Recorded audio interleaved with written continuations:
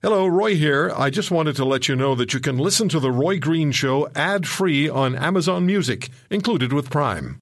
You can swim with the sharks. Talk with Mr. Great White himself, Roy Green. The Roy Green Show on the Chorus Radio Network.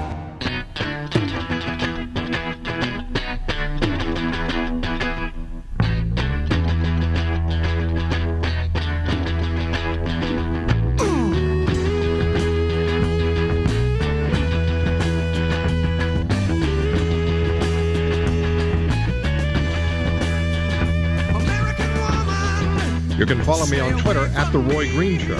At The Roy Green Show. Emails to Roy at RoyGreenshow.com. Among his major headline-creating statements this week, Republican Party presidential candidate Donald Trump included that Barack Obama is the founder of ISIS. Well, how was ISIS created, and what circumstances led to the creation of this vicious terror organization? Colonel Peter Mansour is with us, former executive officer to General David Petraeus, commanding general of coalition forces in Iraq. Colonel Mansour is military history chair and professor of military history at Ohio State University. He's the author of Surge, My Journey with General David Petraeus and the Remaking of the Iraq War. We've spoken with Colonel Mansour on a number of occasions on this program. And Colonel Mansour, good to have you back with us. Oh, thanks, Roy. Great to be back. So I understand you're a lifelong Republican who's declared your intention to vote for Hillary Clinton. Yeah, it'll be the first time in my voting life. I've voted for every Republican presidential candidate from Reagan to Romney, but I just can't pull the lever for Donald Trump, unfortunately. I think he would be a disaster as president. So is it the sort of statement that Mr. Trump made this week about President Obama being responsible for ISIS? Is that the sort of thing you're talking about? Well, I just think that goes along with his entire personality. He speaks whatever comes to the top of his mind. He's opinionated and doesn't take time to think through the implications of what he says. And as a result, if he were president, he would ruin our foreign relations, saying things that alienate our allies and embolden our enemies. And unfortunately, you can't have a president that shoots from the hip and doesn't think through his actions. Mr. Trump says that Barack Obama is the founder of ISIS, and you and I have talked about, and you explained to us, to me and my listeners, about ISIS and how it was formed, and it had a lot to do, did it not, with Mr. Obama's policies of not supporting the continuation of the surge and creating the environment which allowed ISIS to grow from a splinter group into what it is today. And I'm not trying to make the nexus between what you've decided and what I just said.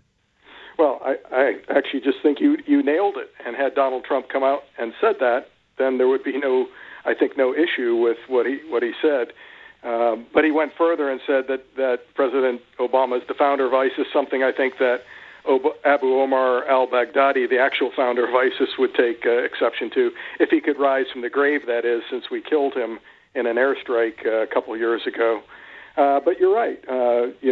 We had al-Qaeda in Iraq, the forerunner to ISIS, on the run after the surge, and missteps by the Obama administration, primarily their backing of Nouri al-Maliki in the election of 2010 when he didn't win the election, and then the withdrawal of U.S. forces from Iraq in 2011, which was a natural outgrowth of that, I think created the conditions and the environment where ISIS could come back into Iraq and make the headway that they did in 2014. How dangerous, literally dangerous, to the world's stability is ISIS now? Well, perhaps more dangerous than when they were on the ascendancy and were building this caliphate, because eventually this caliphate's going to be destroyed. Mosul should fall within a matter of months. Eventually Raqqa will fall. But then what happens with ISIS is it's scattered now among the nations, and it becomes almost a pure terrorist guerrilla organization, much like al-Qaeda, and it will focus its sights squarely on attacking the West. I still think it needs to be crushed, because no one likes a loser, and it will it will dim the appeal of this organization to would-be jihadis.